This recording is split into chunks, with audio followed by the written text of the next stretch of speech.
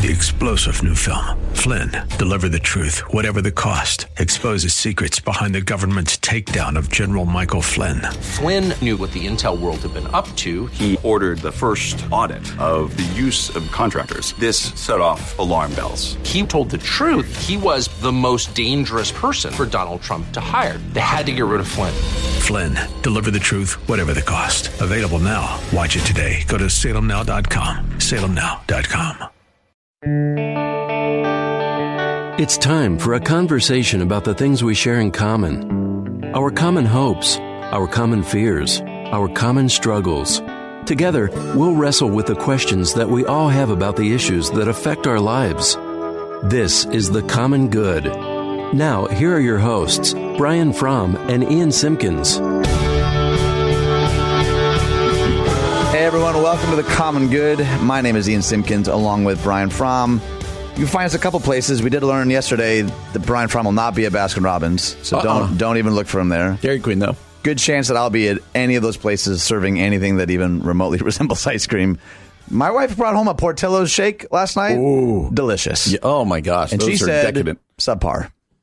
What was it, like the cake shake? Do they have different kinds of shakes? I don't even. Yeah. So, I believe they've got like your normal vanilla or chocolate. The disappointment in your tone. You're like, yeah. Where are you from? Listen. And so Detroit. I'm not from here. Neither am I. But the cake shake is, it's a milkshake with like their famous chocolate cake almost kind of blended up into it.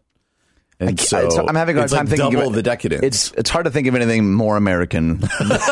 No, there's a cheeseburger in there with a flag sticking out. Do you know what lacks decadence? A milkshake. I know. Let's add some cake to it. That'll really up the nutritional value. My wife did say, though, she said steak and shake's much better. That was her vote. So steak and shakes, those are good. Those are good. Well, I said shake is in the title, so of course it's going to be. Yeah, no? Not always true. Sometimes there can be that false advertising, but I like the steak and shake, and like a waffle at Waffle House. Not that great. Yeah, but I do. I'm not very big. I love shakes basically from anywhere, so I'm good with that. Oberweis, equal opportunity shakeist. Oberweis, where they stick that cookie thing in there. It's good. It's good. And then that's very Oberweis of you to go there. There we went. No. My wife introduced me to the malt. I was not a malt fan until she was like, I like a malt, and now I kind of like a malt. So it's just the malt powder that makes it a malt, though, right? There's no like malt liquor. There's no like hocus pocus, something in the process that makes it different than just the powder. I think so. Hard-hitting stuff, people. Such a weird conversation. Text us. Favorite shake, go. Don't even bother texting us anymore. No one's texting. The text line is dead to us. I'm declaring the text line dead. 68683, favorite cake. You can favorite do it, shake. but I'm canceling it. I'm canceling the text line. You can text Brian at whatever his number is. You can find us on Facebook if you want, though. The Common Good Radio Show or 1160hope.com. Or wherever it is you get your podcast. If you're listening to a podcast right now, you realize, oh, he's talking to me. Yeah. If you would just like and subscribe and review. And text us. Oh, jeez. We have derailed. Anywho, yesterday felt like a heavy day. And sometimes I just feel like we need a palate cleanser. Yeah. We just need to, we kind of dove into it. There was some controversy online, even, if you can imagine. So today, a little bit of a palate cleanser. Here's the headline. A sorority cancels its convention because of Hurricane Barry. Members donated 17,000 meals to storm victims. Mm-hmm. What's going on there? So if you've been following the news, Hurricane Barry has just dumped a ton of water down in Louisiana. Come on, Barry. And I just am always fascinated. Flooding, like those pictures of flooding where people are literally like in kayaks or boats and I always feel so bad because you see the people putting up their the sandbags and you're like, man, that's just going over. Like that's just, it's so hard to watch. And, Jim Cantore or Al Roker is just standing in the middle of it or something.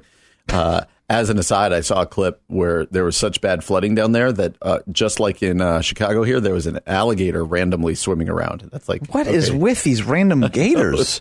The random alligator. Is there a gator displacement program that I'm not aware of? Or there's paperwork, sir. We're taking you to Humboldt Park. Yeah, You're right. Be there. Gentrifying the gators. I don't understand. I don't get it. That's funny. But in the midst of this, The sorority Delta Sigma Theta sorority scrambled Friday to wrap up its... come on. You got to give it more pizzazz than that. You and I were just discussing how would we say Delta Sigma Theta. There you go. How would you say it? Come on, you got to do it. I wouldn't say it. No, you wouldn't. Please continue with the story. Delta Sigma Theta sorority scrambled Friday, it says, to wrap up its national convention early to escape the storm's impact in New Orleans. So they're in New Orleans, and they're doing their convention there. But their caterer, called Center Plate, wasn't about to let the meals that had been prepared for members to go to waste. So the group donated 17,000 meals to the Second Harvest Food Bank of South Louisiana. That's awesome. Which will then store them in a cooler through the storm and give them to residents who weatherbury. Oh, that's a good pun right there. Who weatherbury, the food bank said. And so it was just kind of a cool way. The loss of having to cancel the convention, but the food's already been paid for. So rather than just going, oh, whatever, I don't care what happens to it, they made the collective decision. Let's donate the food and help people. And it's just a reminder again. And we, as churches, we always talk about, or even not churches, just people, like, how can we help people who are hurting? And sometimes it's not rocket science, right? Sometimes you don't have to be able to help everybody to be able to help anybody. And so They said, hey, this food could help somebody. And that's what they're going to do. Kind of a heartwarming story. When I read more than 77,000 Louisiana residents are without power and some towns are already experiencing heavy rainfall and flooding, this article is a couple days old now, but it reminds me again how little experience I have with this specific kind of issue. Yep. I've only ever lived, in the Midwest. So it is surprising to me sometimes that this kind of stuff happens and happens so frequently, but it does also really warm my heart that people, because, I worked at a Starbucks for a long time. Mm-hmm. Maybe I'm not supposed to say the name. I already did. Nothing wrong with it. So part of the issue I'm literally drinking Starbucks right now. That's true. Well done. Brought to you by Starbucks. No, it's not. It's not brought to you by that. But I know that there's all sorts of weird legal hurdles when it comes to food at the end of its expiration date and what you can and can't give away. And when I was in college, I used to dumpster dive. The least surprising thing I've heard of. Yeah, donuts and bagels twice a week. I'd get a whole bag of them and I'd bring them back to the dorm and I'd hand them out like I was the Santa Claus of the pastry world. Would anybody turn them down? They came from a dumpster? Or were they in a freshman guy's dorm? Of course not. So, but I felt like there'd be that guy. No, and it was literally in a trash bag. So It was the least appealing it could possibly be, and those suckers were gone every time. But I know that there are other shelters and organizations that can't take food after the expiration date, so a lot of this stuff gets wasted. So it does make me really glad to hear a story like this where they were actually able to successfully donate 17,000 quality meals to people that need them, because so often the quality is often what's lacking, in these sorts of rescue efforts. And I think, I don't know how that relates to us here in Chicagoland, but it does actually warm my heart. There are still good people in the world doing good things with their resources. And sometimes the answer is just to be thoughtful. A couple weeks ago, we did every year, or kind of at the kickoff of the summer, we do just a barbecue in the church parking lot after church. And it was literally just all hot dogs, right? Hot dogs and chips and whatever else. Yeah. We had a ton of hot dogs left over because you always overbuy for those things, right? Right. And there was a guy who was helping clean up, and I was just about to chuck all the hot dogs. He's like, "What are you doing?" I'm like, "Nobody wanted to take them home. They're cooked. What are you going to do with these?" And he wrapped them up, and he's like, "I know this shelter down in the city that will take these, and that this will really help them." And I was like, you have that immediate feeling of guilt, never even crossed my mind. Right. And I'm the pastor too. Yeah. And two, just the thoughtfulness, just going, hey, I know this shelter that will take. And so sometimes it's just a little bit of legwork, maybe before the barbecue, calling around and going, hey, well, we're likely going to have food left over. Would you like this? And then taking, sometimes it's just time and effort. It's not rocket science. And then, that shelter in the city on that particular day was helped by the hot dogs we didn't eat. So sometimes it's just taking some thought and actually thinking about it. Well, and my mother-in-law was on the show a couple weeks ago, and she started a homeless ministry called Timothy's Ministry. Highly recommend you check it out if you haven't. But she tells stories every week of the crazy types of donations that people make. And so often they're like, I don't know if this would be helpful or not. And in her mind, she's like, yeah, of course this would be helpful. Yes. And so often if you just don't know, you don't know. So yeah, maybe that's a good takeaway. You never know how helpful or useful you could be in any given day, to just be mindful of it, to have your eyes open to the opportunities, big and small, that we can actually give back to make our world just a little bit better. Well, coming up next, a story that may end up being surprising to you and how Brian and I land on this, but the headline is this: have we made Bible study too simple? Brian and I are going to talk about that coming up next on The Common Good on AM 1160. Hope for your life.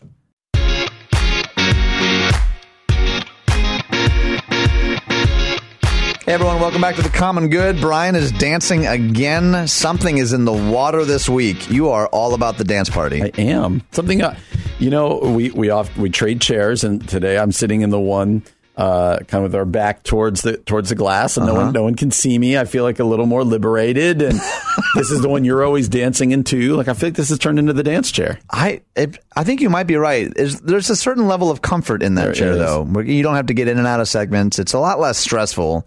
You just sort of hang out a little bit. Yep. It is funny, though, because people are walking by past the glass all the time. But in this chair, you can't see them. That's right. And I forget sometimes how easily distracted I am, because people will wave. People are so sweet around every here now and then anyway, I'll be in the middle of saying something, and you just wave, and I'm like, what? What just happened? Yeah, what happened? But then I do that to you, too. I know. It's true. All right, so Missio Alliance is a blog and organization that I've actually really come to respect and appreciate the last year or so. Okay. And this was written back in May, but I still think it's really timely. The headline is, have we made Bible study too simple? So, of course, I'm reading that thinking, all right, I'm at least intrigued. I'm really curious from a Missio Alliance perspective. What are they going to say? So I'm just going to read a little bit. Go for it. And then we'll kind of dive into it, because I can't imagine you don't have opinions about this. So it starts by saying, I couldn't believe my ears. I sat at the table with someone who was trying to explain their understanding of a few New Testament passages. They asked me how I understood them, and as I shared how I looked at the context and the original language, they paused and said, aren't you just using the cultural context of the passage to explain away its clear and obvious meaning? If you have to study it that much, then it's probably not what it means. At the moment, I was a bit taken back.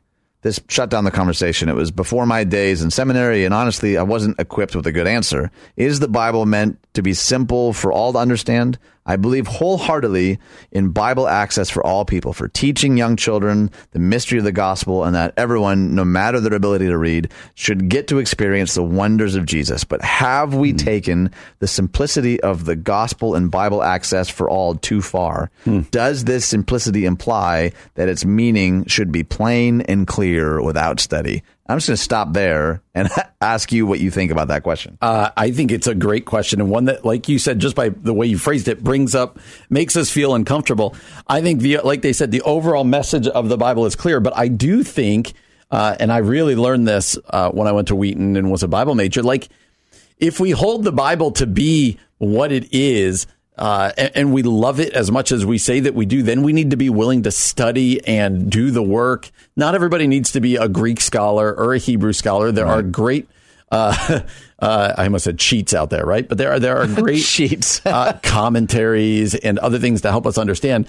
But to say that we could just open up our Bible and automatically understand everything we're reading is just is short-sighted, and it's not our. None of us would say that's actually how it works anyway. Like, if we love the Bible as much as we do, then we do need to be willing to dig in and do work. And let me just use the word study. Like, we need to treat it like it needs to be digested and understood. So it's not a puzzle. I don't think the Bible's a puzzle like like a Nicolas Cage movie where you can't know anything that it's saying without getting your decoder ring. But I do also think, like, there are things in the Bible that are hard to understand, and you can't just open it up and be like, okay, read it. Oh, that's I know everything that I just read.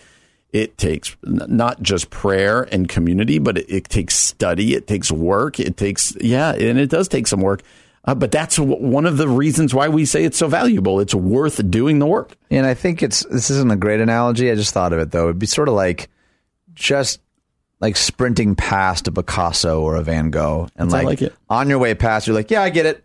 Yep, stars in the sky. I understand it. Like, no, nobody else tell me anything differently. Right. There's something to be said about just sitting with it, sitting in it, and letting it actually speak something to you and to change you. And I love what she says. She says, what is clear to us and the conclusions we draw are based around our own perception, and cultural assumptions. Without proper study, we can draw numerous conclusions from passages in the Bible that are shaded by our own limited perspectives and biases. While translations are an amazing tool that make the Bible accessible to us, a translation can only go so far. The nuance of the word in the original language sometimes has a very specific meaning that is difficult to convey in translation. It is extremely important that we're not drawing conclusions, especially conclusions that could restrict or harm others without proper study. And even as a teacher, like I've had to really stop and think about how many times in a sermon I say something like, well, actually in the Greek, or actually in the Hebrew. I love doing that, and I love the etymology of a word, but I realized if I do that too much, what I'm subtly conveying is,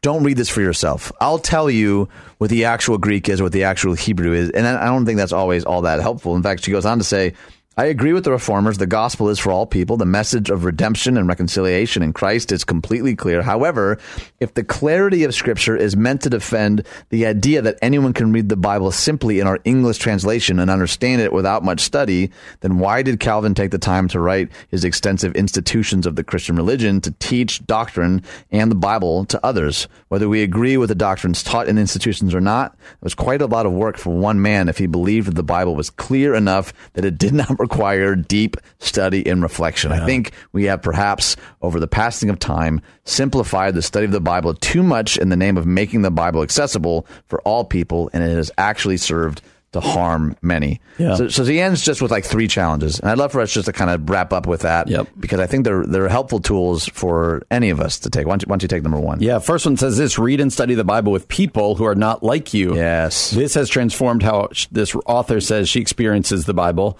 My presuppositions that I bring to my reading of Scripture without even realizing it come to light when I hear another perspective. And so, this is the echo chamber thing. Like, get out of it. So I would say first, read your Bible with other people. Like, that part of the problem is we often just read it, right? Just me and God. I'm just reading. And that there's an important thing to just your individual study. But be in context where you're discussing the Bible with other people. You're chewing on it. You're debating it. You're discussing it. But even beyond that, what this author is saying is, do that with people who don't think the same way you do, who may not look the same way you do, who were not raised the same way you do. And you're going to realize they don't read the Bible the same way you do. And then that only adds a depth and another layer to this conversation. Absolutely. Number 2, she says, equip others to study and teach the Bible. While it seems natural to equip those who show a giftedness in teaching and how to study and teach the Bible, I believe this is a basic skill that is important for anyone. It's part of discipleship. It is part of engaging the world and living incarnationally with others. It also helps to open up spaces to hear the voices of those who often get marginalized and who don't have a voice in theological practice. We are all working out our salvation together. Are you looking to the young people in your community and teaching them how to study the Bible? Do women as well as men have opportunity to develop their gifts as well as learn how to exegete Scripture? Are those with disabilities equipped to study the Scriptures and given opportunity to develop their gifts and be full partners in the church? This means taking special notice of all people to truly equip them in their study of Scripture, which I think is brilliant. It's great. It's great. And there's a third one, and it goes along with what we talked about earlier, but a little different. Read and elevate theologians of color, women theologians, and other minority theologians. Amen. Their voices are so important. Read widely and deeply. I guess I'd ask this is, when you're reading commentaries, when you're reading Christian authors, when you're reading Bible studies, is it all the same type of person? Yeah. But I think what this author is saying is read across a bigger spectrum, so that, again, it causes you to wrestle with things in the text that maybe you wouldn't have wrestled with originally. Yeah, she wraps it up beautifully. She says, theology isn't meant to be done in a vacuum. Yes. It takes community and practice. I very much believe that theology is a public practice where we can discern the Spirit together and strengthen each other through what we have studied in the Word and how we live it out. It takes away the blind spots and personal biases that we may lay on top of Scripture and helps to make clear what God is saying through His Word. I just want to shout amen throughout this whole segment. It is so well written and so accessible, ironically, even in how she writes it. It's not combative. It's just, for me, this is such a good starting point for not only leaders, but churches and students to better take these principles and apply it into our lives. And to know that the Bible is worth studying and the Bible is worth doing the work over. That's right. Well, coming up next, unfortunately, Dwight Gooden has been arrested for cocaine possession, and we're going to talk a little bit not only about that story, but some of what it means for us to kind of see some of our heroes fall pretty dramatically, especially in a public sphere. So we're going to unpack that idea a little bit coming up next on The Common Good on AM 1160. Hope for your life.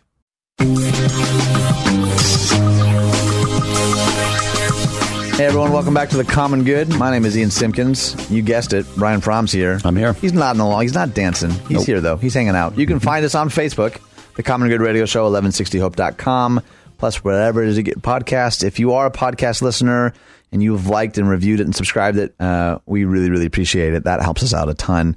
And I mentioned a little bit earlier that Dwight Gooden has been arrested for cocaine possession, which in and of itself is already a sad story. And we'll get to this part eventually because you may be surprised to know this, but some of Brian's heroes from his childhood have struggled in life. Yeah, we'll put it that way. But I want to talk a little bit later about what we do when these people that we like hold in high esteem get into like real serious trouble and like kind of the rift that it causes. But why don't you first tell us a little bit about this story? It is sad. I've talked about this often here. I grew up in the 80s in northern New Jersey, so just outside New York City.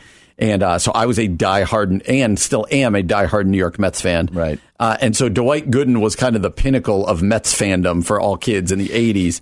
And but in 1986, when they won the World Series, he got hooked on cocaine. He has written books about this to the point that he even missed the Mets World Series parade that year because he was high and just passed out in his drug dealer's apartment. It's the saddest story you'll ever read. Right. And so much of Gooden's career, which ended up with good stats, he was going to be a Hall of Famer. 20 years old, went 24-4, Rookie of the Year, Cy Young, and his everything just kind of derailed. And he's been battling drug addiction since 1986. And in the last, I would say, 5 years, he's been pretty vocal out there. I, in fact, listened to an interview with him about a month ago or 2 months ago in which he talked about a struggle. It's always a struggle, but kind of he had been doing a good job, if you will, conquering the demons. He has not fallen. And that's why, man, honestly, it was such a gut punch. I was actually surprised how sad it made me to read the headline on Twitter the other day that Dwight Gooden got arrested for cocaine possession. And it said he was arrested on suspicion of possession of cocaine. According to the complaint, Gooden, who's now 54, had 2 small plastic baggies containing suspected cocaine in his possession when he was stopped for a traffic violation. He'd also been charged with possession of drug paraphernalia and driving under the influence. And when I read this, I was so sad. Yeah. Like, it really made me sad. And you touched on it before, like kind of the fall of our heroes.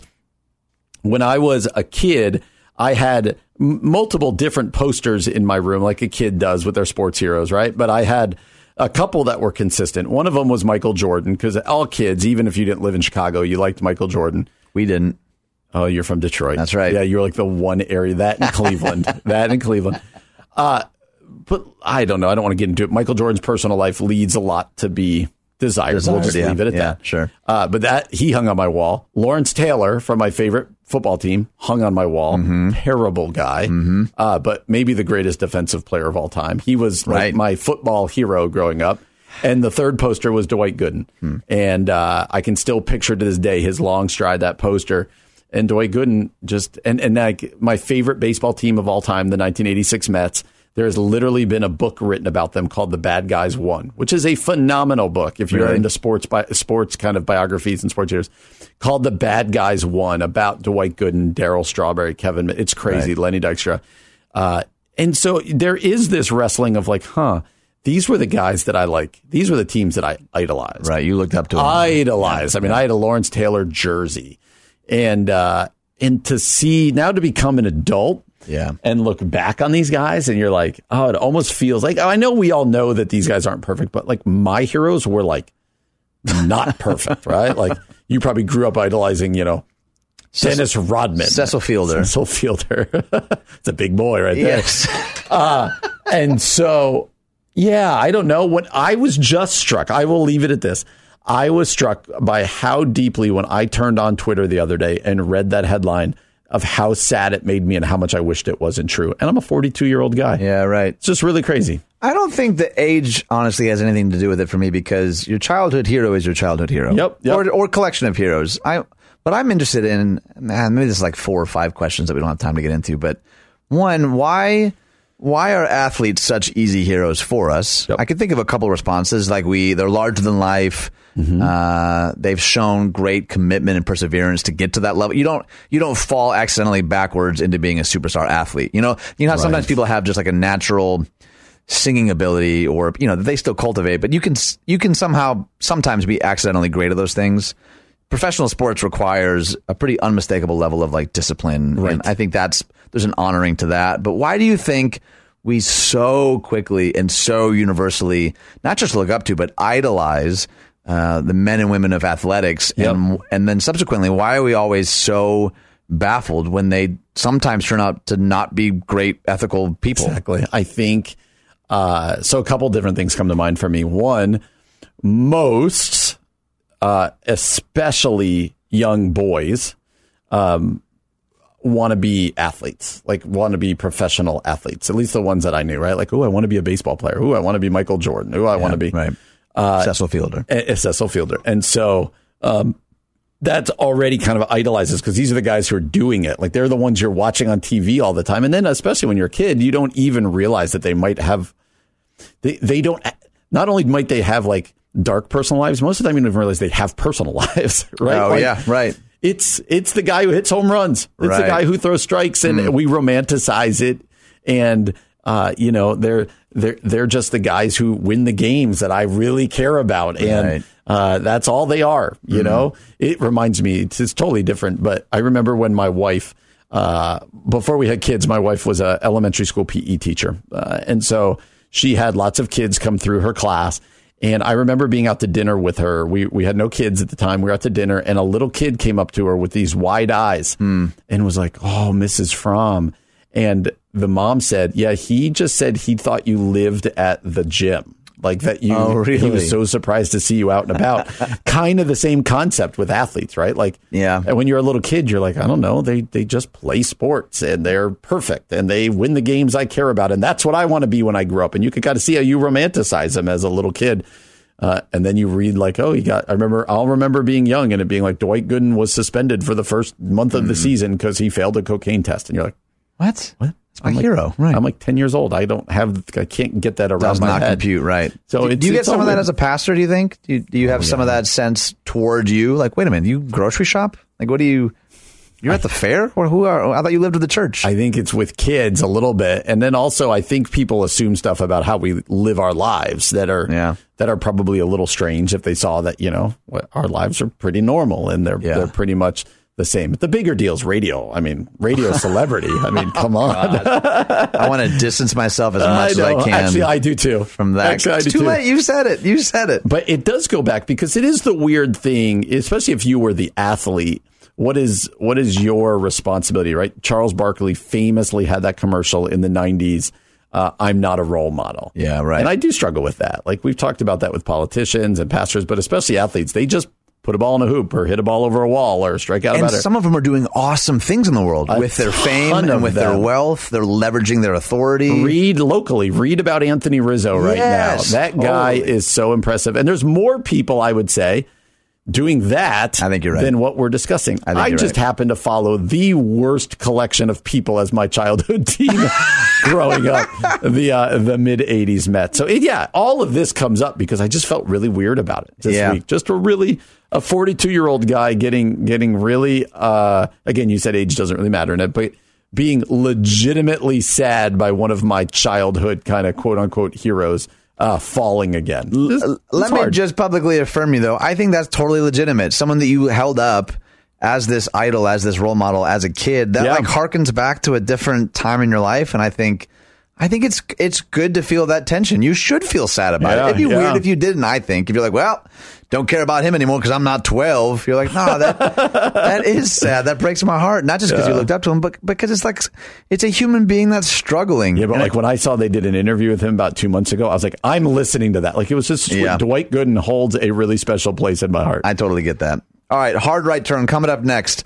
Absolutely the most important chapter in the entire Bible. You're not going to want to miss it. That's what's coming up next on The Common Good on AM 1160. Hope for your life.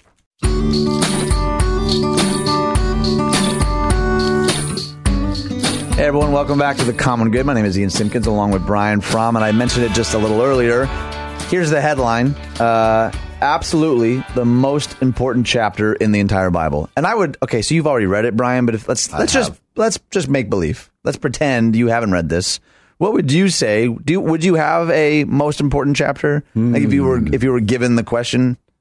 That is a hard one. It's really hard. Really hard. I've actually never really thought of it. Because people ask about your favorite verse all the time, but that's not even, that's different than most important, right? Favorite, you're like, yeah, this verse has meaning to me, but. I mean, John 3 is going to be up there. It does contain John 3:16.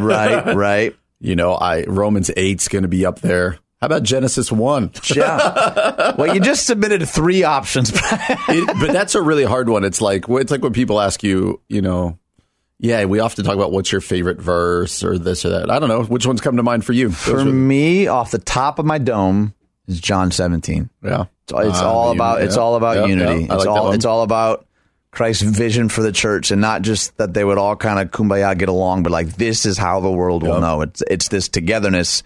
I don't know. Maybe it's that's a little more time sensitive in my mind because everything feels so fractured and fragmented right now that like John 17 just feels like so present. But you know, in Matthew 22, you have love the Lord your God, love your neighbor as yourself. That's in there. But Acts 1 and 2, the unleashing of the church and the coming of the Holy Spirit. But this is sort of what we're doing. We're saying this chapter because it contains this verse.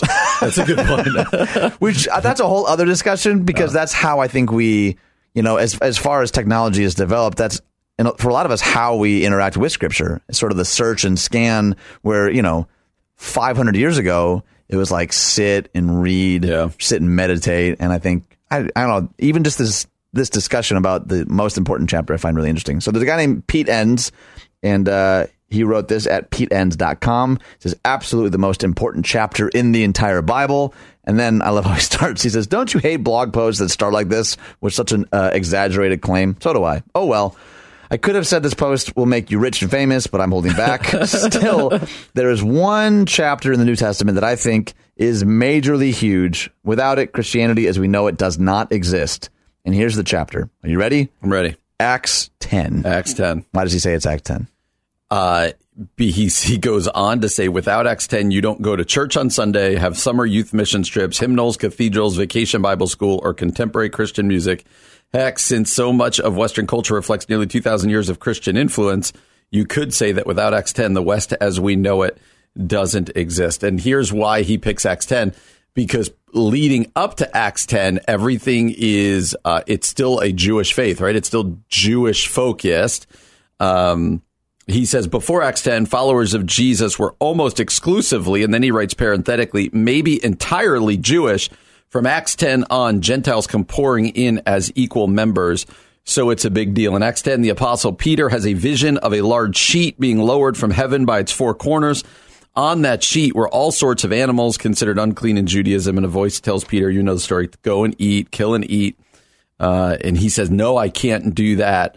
And the story goes on and on. But basically, he says this is the most important chapter because it is at this moment where Gentiles, for lack of a better word, are let in, where they're welcomed in. And this becomes a Jewish and Gentile religion or faith.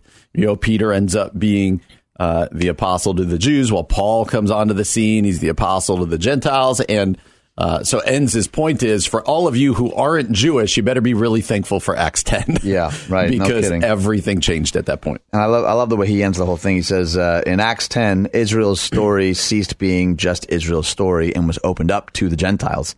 In order to do that, the old rules had to give way to a new and unexpected chapter. The Spirit is given to all. Without Acts 10, you don't go to church on Sunday. So yeah, exaggerated blog post titles aside, Acts 10 is sort of a major moment. Yeah. Which I think is really important because I can't honestly think of the last time I heard someone even preach on this. Can you? No, not off the top of my head. I mean, I've certainly heard it. People don't stay away from it, but it's not held up like he's doing here as such a crucial moment, even though it really is. So that's an interesting point. Why don't you think that's the case? If he thinks it's such a crucial moment, why do you think it's so uncommon? Yeah, that's a great question. I really thought about it because I guess when I heard it preached, it's preached as an important moment, as a crucial moment. But yeah, that'd be a fascinating sermon series, wouldn't it? The most important chapters in the Bible, and you pick like 5 of them. And then preach the whole chapter? Yeah, preach the chances are it's going to be it's going to be story driven. And so something like this, I don't know, just two preachers just kind of trying to spitball here. But I think most people see it as a big deal. I think he takes it to the next level and makes a compelling argument that not only is it an important chapter, but it could be up, it's top 3. It's one of the most important. It's an interesting one. Let's put it this way. When I read the title, I didn't know. I couldn't guess. I wasn't like, oh, he's going Acts 10. Like, I was right. It wasn't like a clear slam I was actually dunk. really excited. I was like, what's he going to say? I wonder. And Acts 10 makes sense. He lays out a compelling case as to the importance of this chapter. Well, and selfishly, I'm a little excited by this as well because at Community, we wrap up our series next Sunday called The World's Gone Mad. So the first week was Mad at Me. And then last week was Mad at Us, talking about the church. Yep. But then next week is Mad at Them. Like, who are the them in our minds? And he seems to be implying that Acts 10 in a lot of ways is reminding us, one, that we were the them. Yep. Most of us would fit under the category of Gentile in the first place, which I think we often forget. But this idea of like the walls and the distinctions and the hurdles that we often put between us and quote unquote them. Yeah. And I don't know, that's why I think Acts 10 is so interesting, because it does kind of work at the heart a little bit of how easy it is for us to create distinctions and fractures that don't actually, like, I think about, didn't we do a segment last week about who claimed that the Democratic Party was a godless party? Was that Robert Jeffers? Oh, right. Whoops. But you know what I mean? Like, he can be heard here every morning. But there is, and again, I'm not saying we can't say hard things to each other, and there's plenty of stuff that you and I have even doubled down on in terms of stuff Christ followers have said, like, that's really not helpful. But how do we take Acts 10 and not just like the historicity of it, but like how do we mine, what application does that have for you just as a pastor in the western suburbs of Chicago? Yeah, so it does inform what's coming in Paul's letters, or even the dispute that Peter and Paul are going to have in the book of Acts. And but for today, I do think, as you said, it speaks a lot to our culture's us against them philosophy, like that certain groups of people are either more important or more valued. And to the Jews, the Gentiles were certainly second-class citizens, and they were enemy, and they were to be hated. To put it right, I had to put it almost lightly. Yeah, and now God kind of flips the script and is like, you know what? This faith is for all people. Is an exciting thing, like you said, for those of us who are Gentiles. But to the Jews of that day, in Acts 10, they were probably like, I mean, Peter himself, you read it in there. He's like, no, God, I would never do that. Right. So I do think there's an application point here culturally about kind of our us against them. Kind of what we talked about in Scott Saul's blog yesterday. That's true. Moving away from an us against them theology. And again, about where value comes from and how God values all people. Well, so speaking of sort of us against them, coming up next, an article out of Christian Post. Village church staffer axed from design conference after group protest over his religious views. So we're going to talk a little bit more about what actually happens in a context like this, where simply because he's on staff at some church, he's apparently axed from this particular conference. That's what's coming up next here on The Common Good on AM 1160. Hope for your life.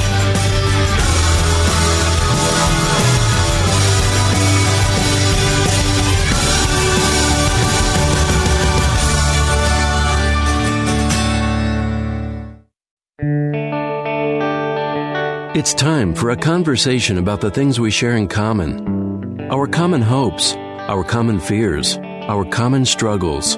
Together, we'll wrestle with the questions that we all have about the issues that affect our lives. This is The Common Good. Now, here are your hosts, Brian Fromm and Ian Simpkins.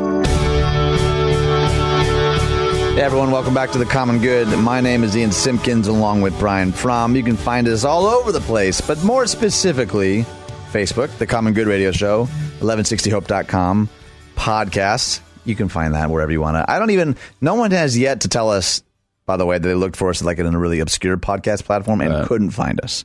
Interesting. How many podcast platforms are there? I literally only know of Google Play and Apple Podcasts. Because I know there are more. There are more. I get ads all the time like, oh, try this podcast player. I'm like, is that right? Yeah. I didn't realize there was such a market for diversity of platforms. I did not either. Anywho, as I said a couple of minutes ago, Here's the headline out of Christian Post. Village church staffer axed from design conference after group protests over his religious views. What is the story here? Yeah, so we've talked about Village Church before. Village Church, huge church in Texas. The lead pastor is Matt Chandler. They have in the Dallas area. And so this story is of a guy by the name of David Rourke. David Rourke is the communications and resources director at the Village Church, which with that many people is a big deal. And so it says David Rourke, the communications and resource director of the Village Church, was recently axed as a speaker at an annual design conference after the Dallas-Fort Worth arm of the American Institute of Graphic Arts protested his religious views. Let me just read how it went. Okay.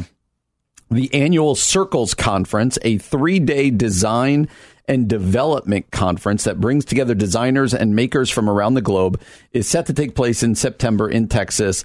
But the local AIGI, so we read that before, it's the American Institute of Graphic Artists, right, or Arts, announced it wouldn't partner with the conference this year because of Rourke's inclusion as a speaker. So they took a big stand. They said, if he's there, we're not coming. The 2019 conference speaker roster includes a communication director, they wrote, of an organization that does not meet our standards of inclusion because of openly discriminatory policies and practices towards women and the LGBTQ community, the organization's board wrote in a recent statement.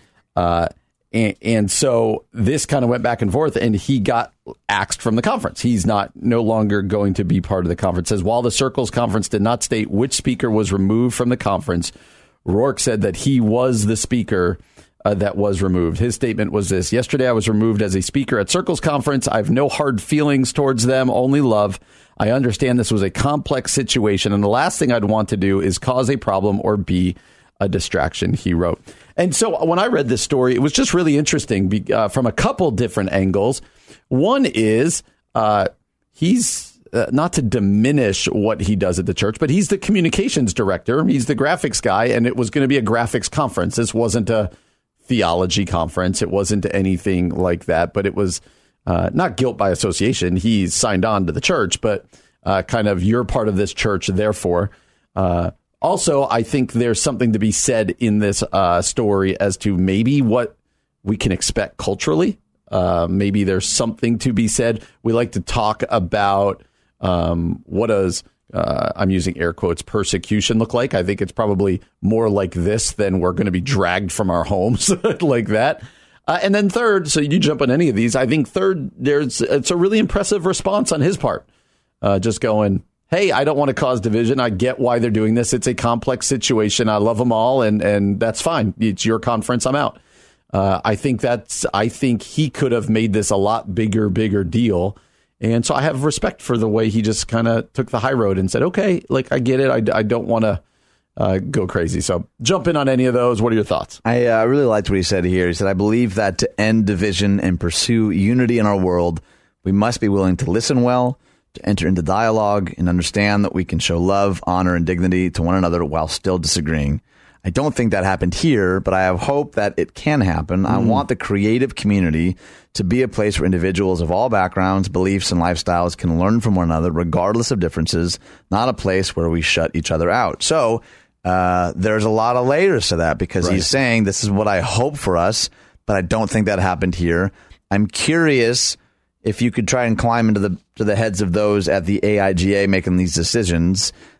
Would they see his position by association with Village as more than just simply a disagreement of beliefs? Would they see his position as derogatory or diminutive? Is that why they felt so strongly enough, or was it just kind of bending to pressure from a mob voice that was growing louder, or is it something else? I would guess, like you said, we could crawl into their head. I would guess that increasingly places that hold views like the Village Church does around especially issues of LGBTQ are going to be seen as bigoted, or are seen as bigoted. This is a bigger issue probably for the AIGA. They're probably seeing this as, I'm not thinking of the right phrase, so I'm going to use this one anyway, as a human rights issue, right? And so they are saying we can't be associated with an organization, in this case, a church, that views people in this way. And I think you can understand that, man, right? Like, I think this is where the tension is in our culture right now. This is at the front end of the tension. So I do think, I think this organization probably, it sounds like there's a little bit of bending to mob pressure, because they were like, our organization will not be part of this conference.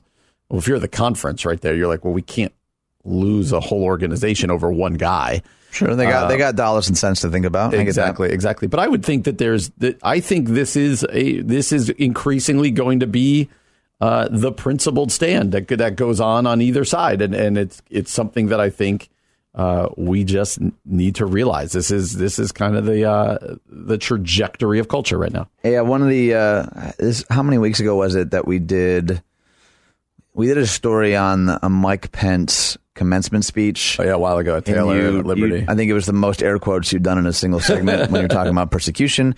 But then my good friend Trish Metz, who is a super loyal, faithful listener, she sent me an article, and the headline reads, "I was forced out of my PhD program because of my open faith in Jesus Christ. Here's my story."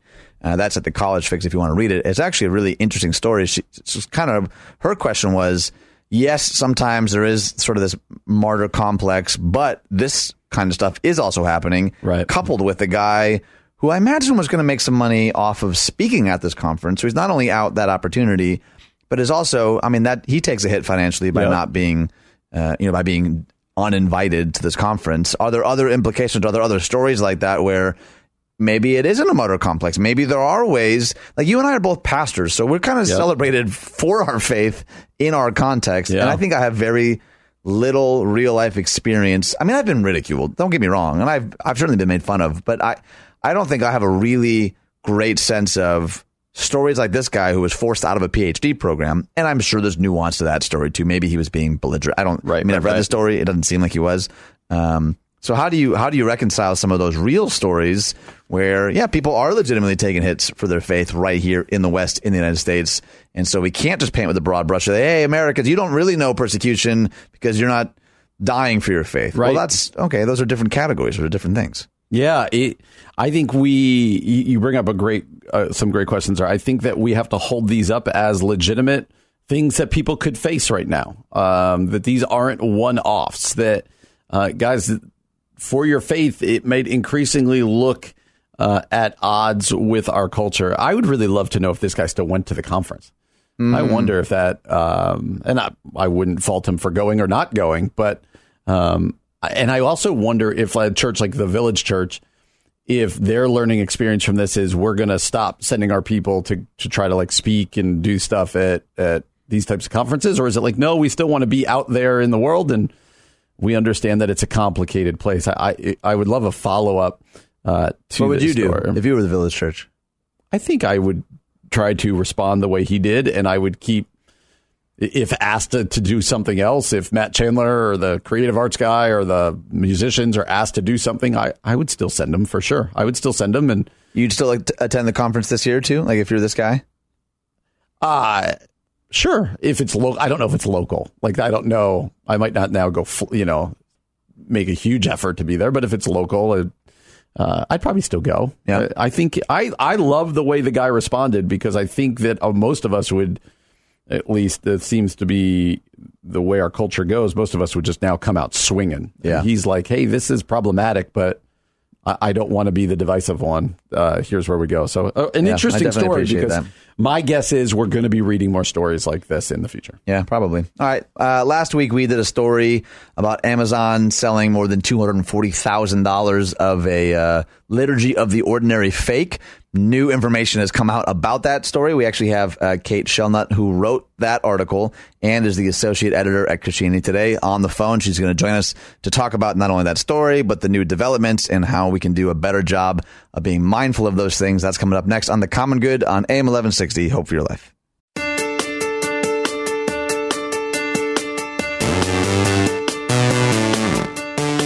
Hey everyone, welcome back to The Common Good. My name is Ian Simpkins, along with Brian Fromm. You can find us a couple of places on Facebook at The Common Good Radio Show, You can also find us at 1160hope.com, plus wherever it is you get your podcast. Any platform you can think of, we're there. And I just want to ask you one thing. If you could like, subscribe, and review, that does actually magically help us out somehow. If you already have, an honest thank you. We really, really, really do appreciate that. That means a lot to us that you would take the time to do that. So encourage you and anyone within the vicinity of you right now to do the same. That would help us out a lot. And last week we did a story. This was the headline. Amazon sold $240,000 of Liturgy of the Ordinary fakes, publishers say. So apparently, not only have they been selling fakes, what we found out later was that it wasn't just that they were selling third-party fakes, that Amazon themselves were actually selling some of these fakes. And so the writer of this story is Kate Shellnutt, who is the associate editor at Christianity Today. And we have her on the line to not only tell us a little bit about this story, but kind of catch us up on what's been happening since then. So, Kate, why don't you just tell us a little bit about the nuts and bolts of the story and then where we're at today? There were counterfeit copies of her book being sold on Amazon. So basically, someone had complained. They asked, just a copy of the book that you got, and they recognized, hey, this isn't one that we've printed.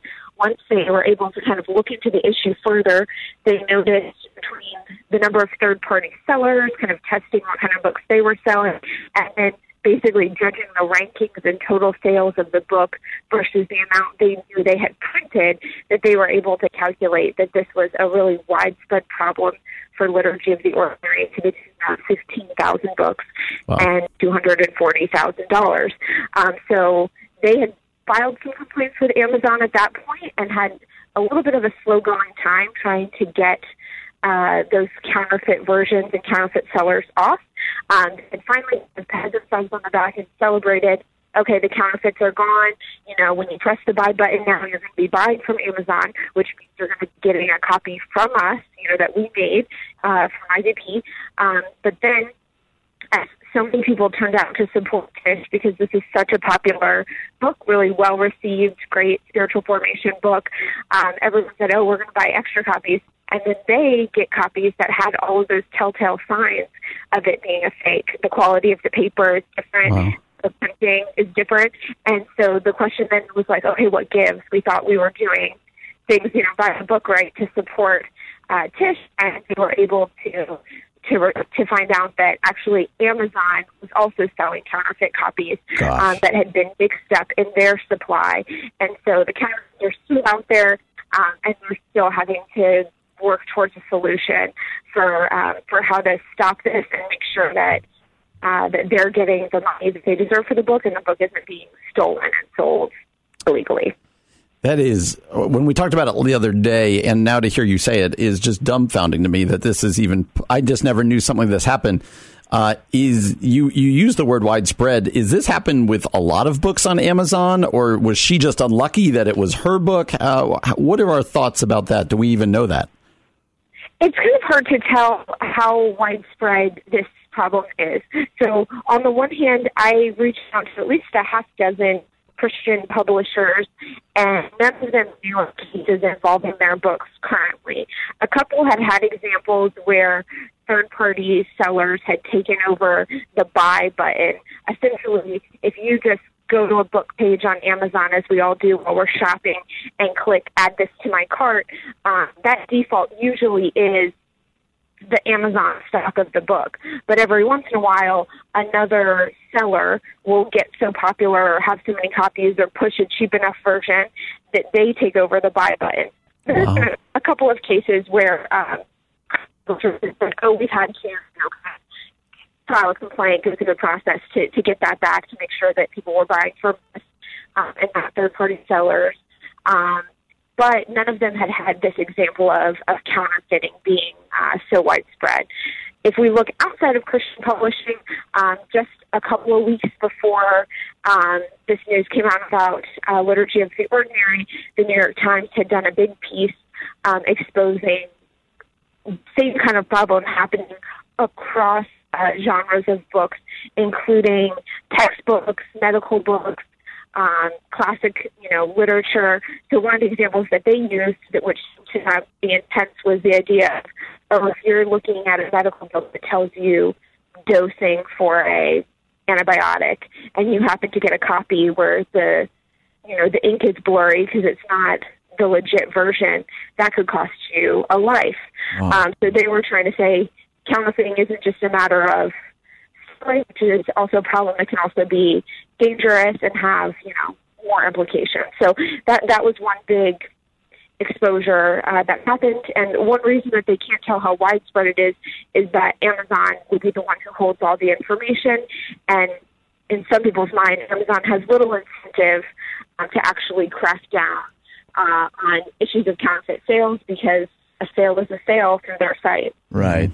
Gosh, there's so many implications there that I never even thought about. And I'm curious for anyone listening who's, they're not a reporter, they don't work for a publishing company. Like, what advice or counsel or insight would you give just to the average consumer, the average shopper, to be more mindful or to ask better questions, or like what can we just be doing in our regular kind of shopping lives to kind of better counteract some of these things?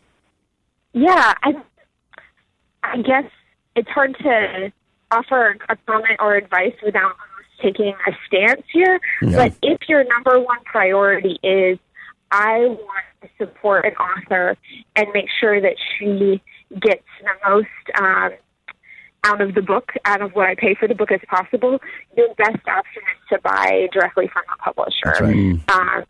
That it'll be a matter of you going to InterVarsity Press, their website, and if you're buying from them, and a lot of times they are going to have discounts and try to price competitively. It won't be the same as Amazon, but there's a reason for that. Those discounts, cut into somebody's profit somewhere. So if you're buying as like a patron, I'm buying because I like this author and I want her to keep writing more books, to have good sales, then that would be the best for you to do. But authors understand too, that sometimes, you're just out trying to get a gift, you want to get a deal. You maybe can't afford the big price if you're going to be buying in bulk for your church. Who knows? But they know that you're going to have to buy from Amazon from time to time. Yeah. So it depends on what your priorities are. The other thing is, if you have a Christian bookstore in your town, which, as we know, with the closure of Lifeway and Family Christian stores is maybe now rarer, another priority of yours might be to support that Christian bookstore. So you almost have to think of, when I'm a consumer, I'm not just out there buying a product for the sake of me having a product. Right. So what kind of system am I supporting? So maybe just asking yourself those questions. Yeah, and I'm wondering now, in this case specifically, if somebody, again, this book was wildly successful, if somebody has this book, how would they go about making sure, can you return the book and go buy a new one in order for her to get her money? What would you suggest to people who might suspect that they bought a counterfeit book on Amazon? Yes. So Amazon knows that this incident has been publicized, and they're being, I think, a little more generous than in a typical case, knowing that, a lot of people are upset about it. So they do have this A to Z guarantee, which basically, if you buy a product that isn't the product that you were shipped, which in this case, you were buying what you thought would be the authentic book from Tish, right, and you end up getting a fake, then you're supposed to be able to return that at any time. So you can file a complaint with Amazon and return that book. They recommend, IVP and Tish recommend getting a refund from Amazon and then buying directly from them, so that you're not caught in the case that many people were caught in just last week, where they bought replacement copies only to get more counterfeits. Yeah, crazy. You've been listening to Kate Shellnutt, Associate Editor at Christianity Today. We're talking about this story from last week about Amazon selling more than $240,000 worth of fake publishes of Liturgy of the Ordinary. And we're so grateful for you taking the time to kind of not only update us on the story, but to give us some really practical challenges on what to do with that. Thank you so much for joining us. Thank you. We really appreciate your time. You've been listening to The Common Good on AM 1160. Hope for your life.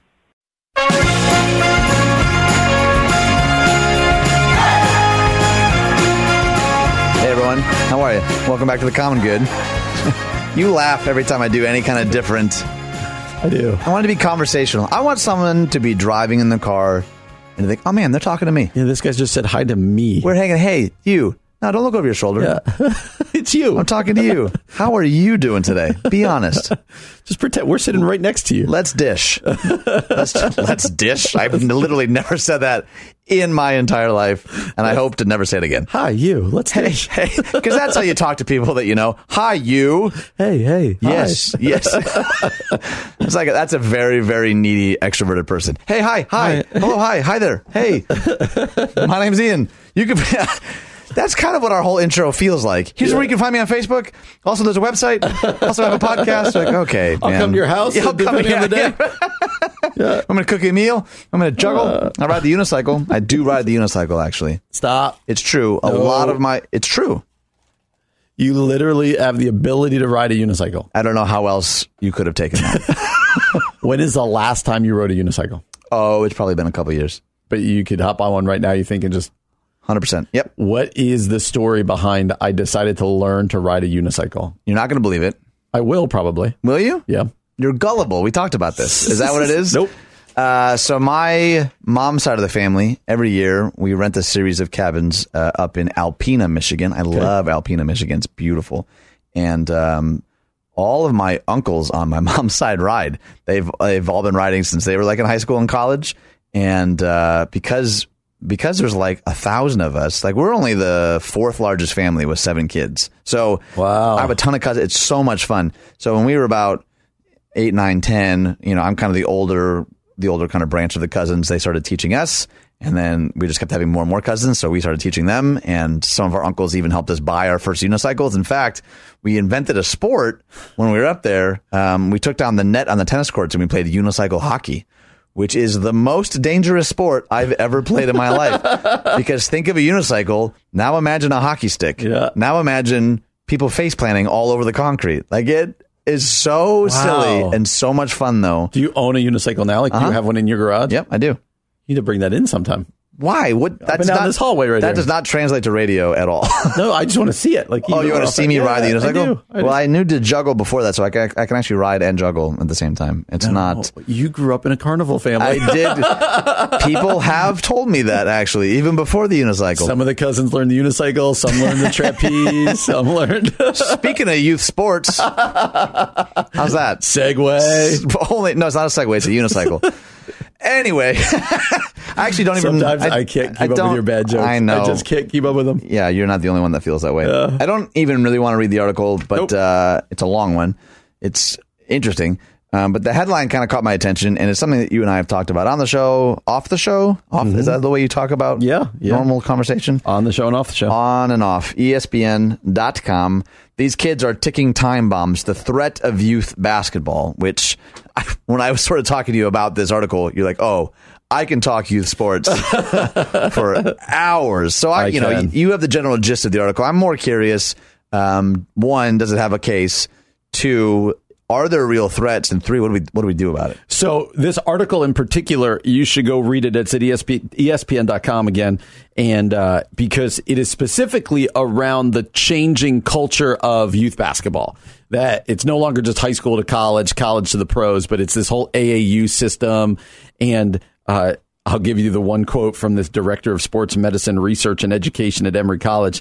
At Emory University, he says, kids are broken by the time they get to college. Whoa. And so this is particularly about basketball. But, man, I think it's an open door into just what youth sports are like in general. Again, I've got my daughter, my oldest daughter, who's going to be a sophomore in high school. She didn't play a lot of sports growing up.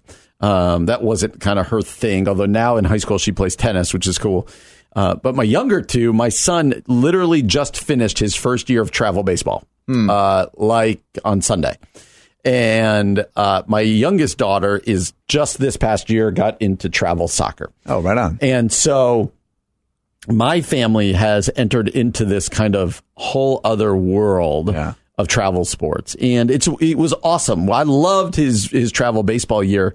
But man, he's going into 6th grade. He played 48 games. No kidding. Which was great. It was a lot of fun. And his coaches were great. So they didn't like run these kids into the ground. And it wasn't like always the same kids pitching and the same kids here. But it was pretty hardcore. And what I learned by entering into the youth sports world are a couple things. You have to be really careful not to allow your kids to lose the fun. Right. Just the fun of sports. And it can get really expensive and really crazy. So besides the registration fees, you end up in people doing, private instruction. And my church right now, we're in a warehouse, and we share a warehouse building with one of the largest youth sports facilities in the Midwest called the Perfect Swing in Darien. There are 8-year-olds, say, there at all hours, just running and playing. Like it's pretty wild, man.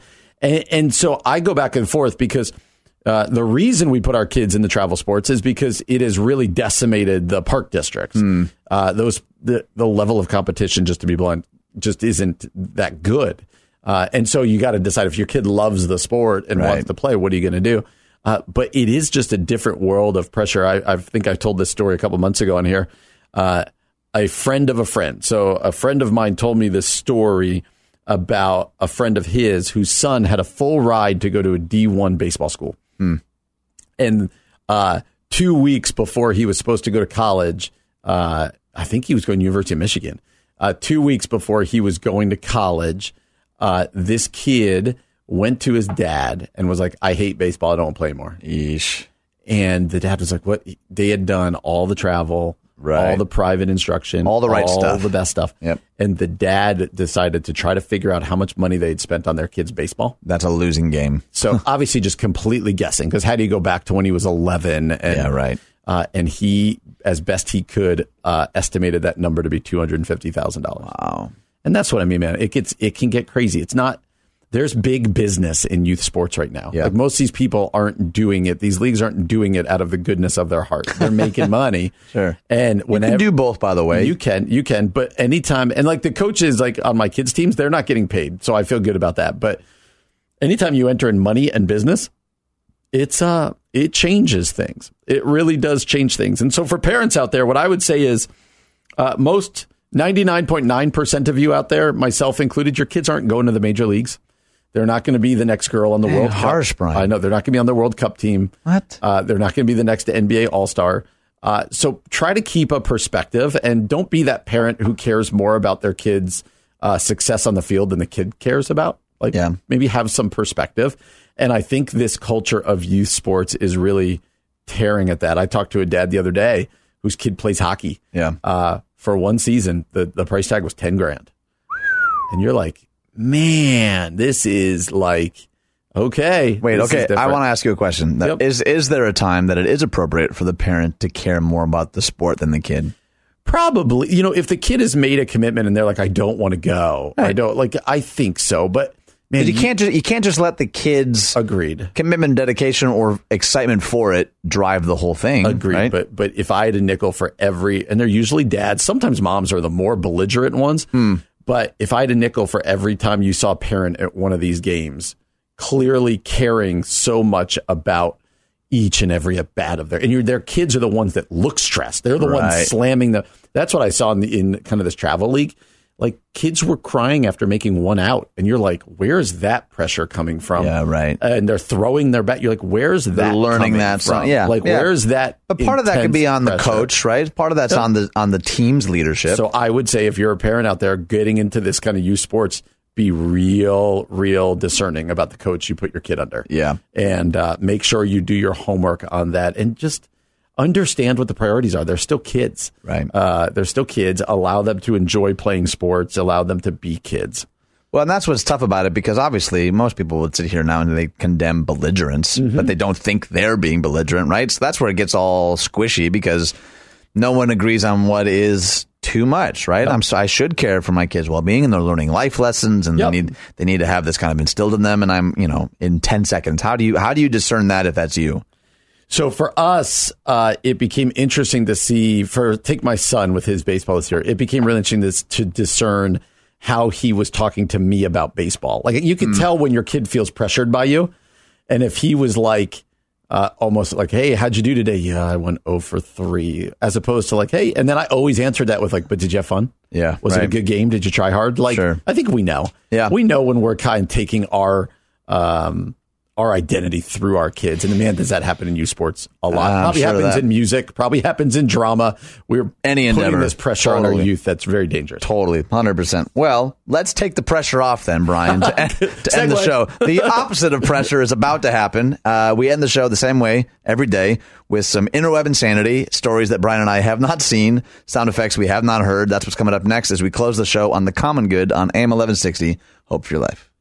Here's some weird stuff we found on the internet. Here's some more weird stuff we found on the web. Hey, everyone, that music can only mean one thing. No, it should only mean one thing. It probably means multiple things. Eye of the beholder. Nope, you're not beholding. You're listening. What's the auditory version of beholding? The hearing? Sure. Nope. But I have absolutely, as you're saying, I have absolutely no idea. Oh, gosh. Let's spend some time talking about this. What is the auditory version of beholding? I guess just listening, but that doesn't sound right. I really wanted a fancier word to come to mind, but I don't have it. Anywho, this is The Common Good. My name is Ian. Brian's here too. The way we end the show is some interweb insanity stories that our executive producer, Keith Conrad, have found, delivered to us with a smirk on his face, a twinkle in his eye. They're face down on our desk. We have not read them. We're going to read them sight unseen. We're going to listen to the sound effect. Sound unheard. I am really not. I need to, as soon as this is done, I'm going to thesaurus.com. I'm going to figure out some ways to talk about the ear stuff better. Anywho, Brian Fromm, why don't you kick us off? Canada. Family's escaped llama returns home after more than a month on the loose. Oh. Whoa. What was that? John, was that a llama?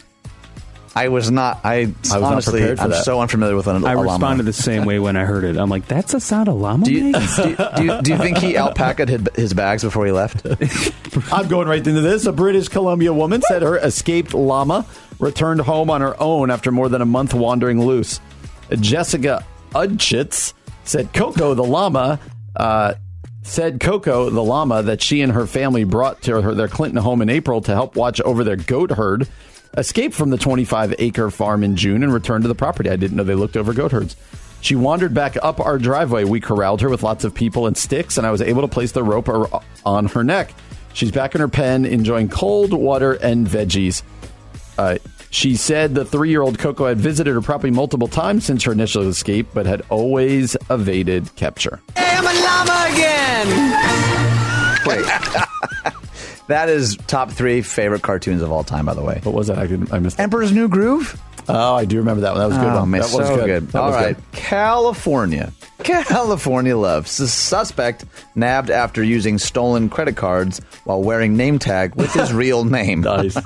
California law enforcement authorities arrested a man who has been using an elderly person's credit cards for months after he was spotted wearing a name tag on security footage. The Placer County Sheriff's Office posted on Facebook that they had been trying to get a hold of Chris Thomason since March on felony identity theft. Which, why are you just trying to get a hold of him? Shouldn't you be arresting him? He was arrested July 8th after he was seen on security footage in a store wearing a shirt that said Chris in embroidered letters. That was enough for authorities to track down Thomason in 20 minutes after asking for help on social media. That was really stupid. Yeah, that's a good go-to. Missouri. This Missouri baby was born on 7-Eleven Day at 7:11 p.m., weighing 7 pounds and 11 ounces. What sorcery is this? I don't know that there's much more to this story. Yeah, I just see a lot of those numbers. 7-Eleven Day typically means free Slurpees, but Rachel Langford of St. Louis gave birth to a baby girl on July 11th. They named her Slurpee. No, they didn't. No. That's not all. Baby Jamie Brown was born at 7:11 p.m., weighing 7 pounds and 11 ounces. Yeah, we already knew that. I thought it was weird at first, and I didn't know that the numbers meant so much. A lot of the times during pregnancy, I would look at the clock, and it said 7-11. Although a bit freaked out, both mom and baby are doing well. Thank you. Come again. Oh, no. It's this, from... Apu, yeah. Either way. Pennsylvania, man says DoorDash delivery driver ate half his food before delivering it. Nice. Didn't we just do a story like this last week?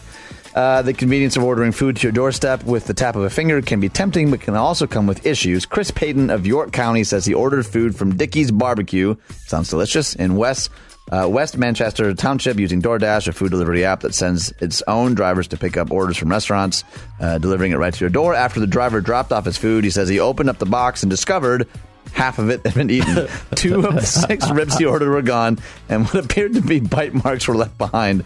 I was just dumbfounded. I was really shocked that something like that would happen, said Chris Payton of York County. Just threw up in my mouth a little bit.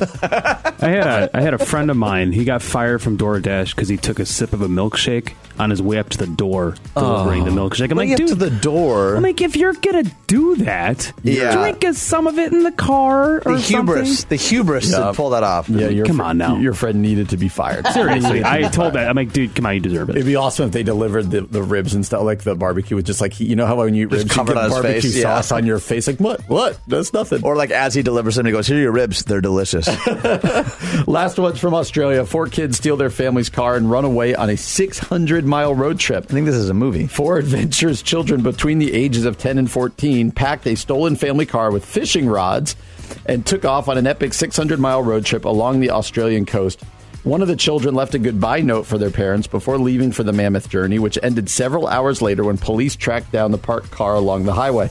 The kids likely shared responsibilities during the 578-mile trip from Rockhampton in Queensland to Grafton in New South Wales. The runaways were taken into custody at 10:40 and can now face charges. Police triangulated a cell phone signal to find the vehicle. Missing person appeals were made by police. The journey made by the youngsters usually takes more than 10 hours, hugging the eastern Australian coastline and crossing through the cities of Brisbane and the Gold Coast. You kids can't keep your heads to yourself. I'm going to turn this car around and there'll be no Cape Canaveral for anybody. That's a good reference. I hope people still like This Is How We End the Show because it tickles me. It makes me laugh. Every single time. Well, tomorrow we're going to talk about a couple of things. More than half of people wear headphones just to avoid talking to people. Apparently, clutter is a trigger of stress and anxiety, and a whole lot more. Thanks for joining us on The Common Good on AM 1160. Hope for your life.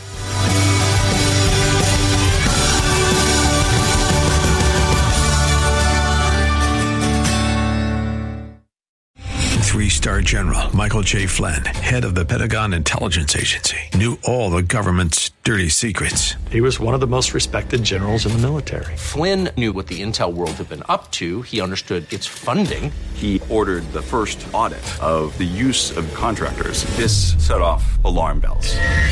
The explosive new documentary, Flynn, Deliver the Truth, Whatever the Cost, uncovers the facts behind this scandal. Flynn told the truth. He was the most dangerous person for Donald Trump to hire. I find out the worst enemy that I'm going to face in my life is right here in America. They took my assessment and they wanted me to change it. And I was like, I'm not changing it. They had to get rid of Flynn.